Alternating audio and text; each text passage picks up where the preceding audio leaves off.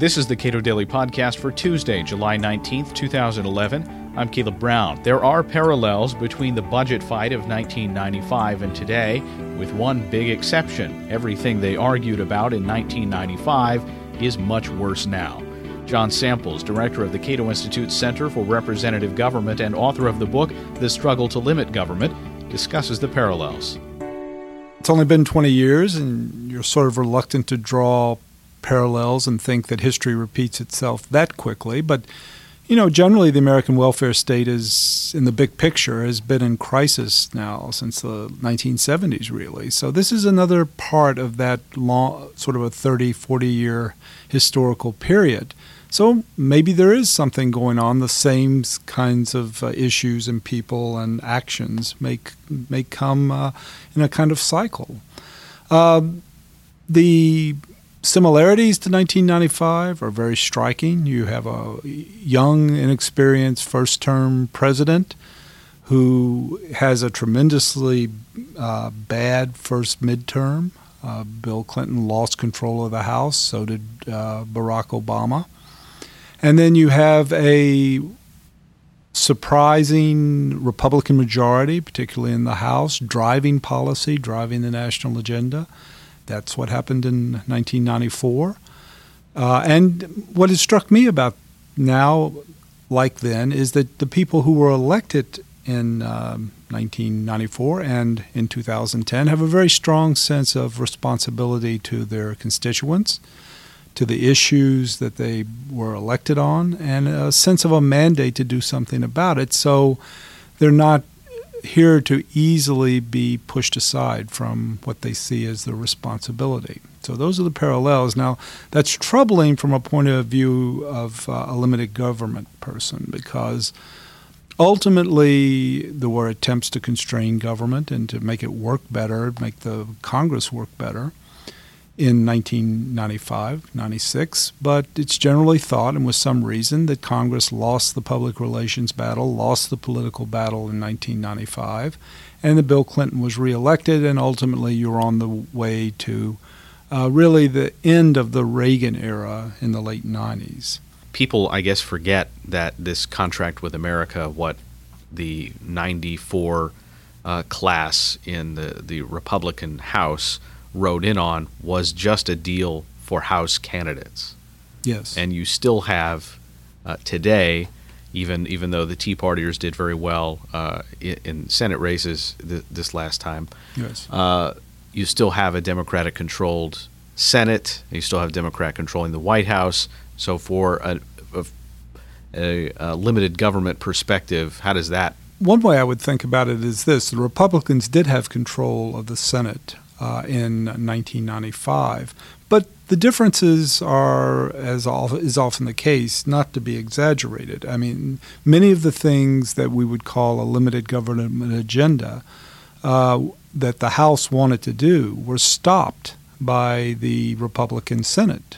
And so there was, in other words, in 95, I don't think in 1995 that there was the Senate was not much of a problem, and now it is because Democrats hold it. I think it's much closer than you would think.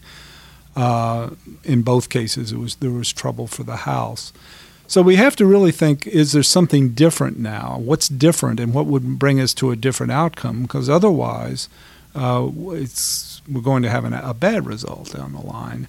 I think the differences are, it's not clear at this point at all that Barack Obama is as good at politics as Bill Clinton turned out to be. Now, of course, Bill Clinton was thought to be completely irrelevant in January of 1995. He had lost this gigantic election, but he turned out to be a pretty good politician. It's not at all clear that Barack Obama, despite his oratory skills, or what looked to be those, is a very good politician. Now, he could be, but it's not apparent. When you say very good politician, you mean pragmatic in the sense that they're willing to give a little to take half a loaf when it's offered. Well, by a good politician, I mean that Obama, despite being in a difficult situation and having a bad election campaign and having lost control of the national agenda. Despite all of that, from that situation, with very few resources, he can bring about as good an outcome as possible for his party and his point of view. He doesn't seem to be, to this point, particularly pragmatic or skillful politically. Of course, those could be famous last words he may turn out to be. But I think Obama's political skills are still very much a question compared to 1995. On the other hand, in the House, you have a leadership that is more experienced than it was. The Speaker himself lived through that experience and must have learned something. Eric Cantor was with the Republicans when they were in the majority and may well have learned something. You're not coming off 40 years in the wilderness, which I think created some of the problems in 1995. The other big difference is that history itself has moved on.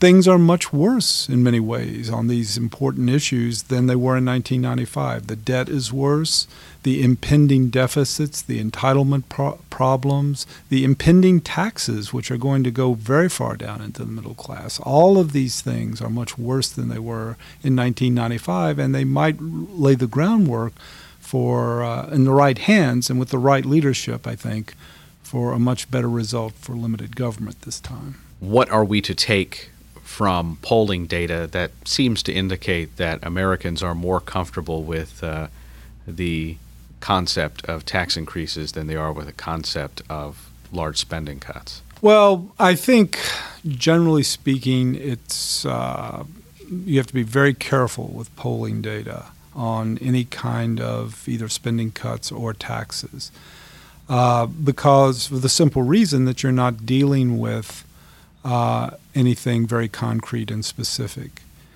I think on these kinds of issues, particularly taxes, it's important to look at the actual behavior of members of Congress and indeed look at actual behavior of the president himself. These are people that have political concerns and their interests are at stake. Their continuation in office is at stake. And we don't see anyone out there plumping for higher taxes beyond, of course, the fabled $200,000, $250,000 annual income, which I think everyone knows is not equal. You can't do that get out of our fiscal problems by raising taxes on that small a number of people and so on. So the reality is, on the tax side, is that actually people really would react badly to it. We have to expect that. On the spending side, there is persistent evidence that people don't want any cuts in a particular set of programs. That is a big difference, too, with 95. The contract with America that spurred the House Republicans in 95 has specifically omitted Social Security. Now, Social Security and Medicare can't be off the agenda, I think, as we go down. John Samples is author of The Struggle to Limit Government. You can get your copy at cato.org.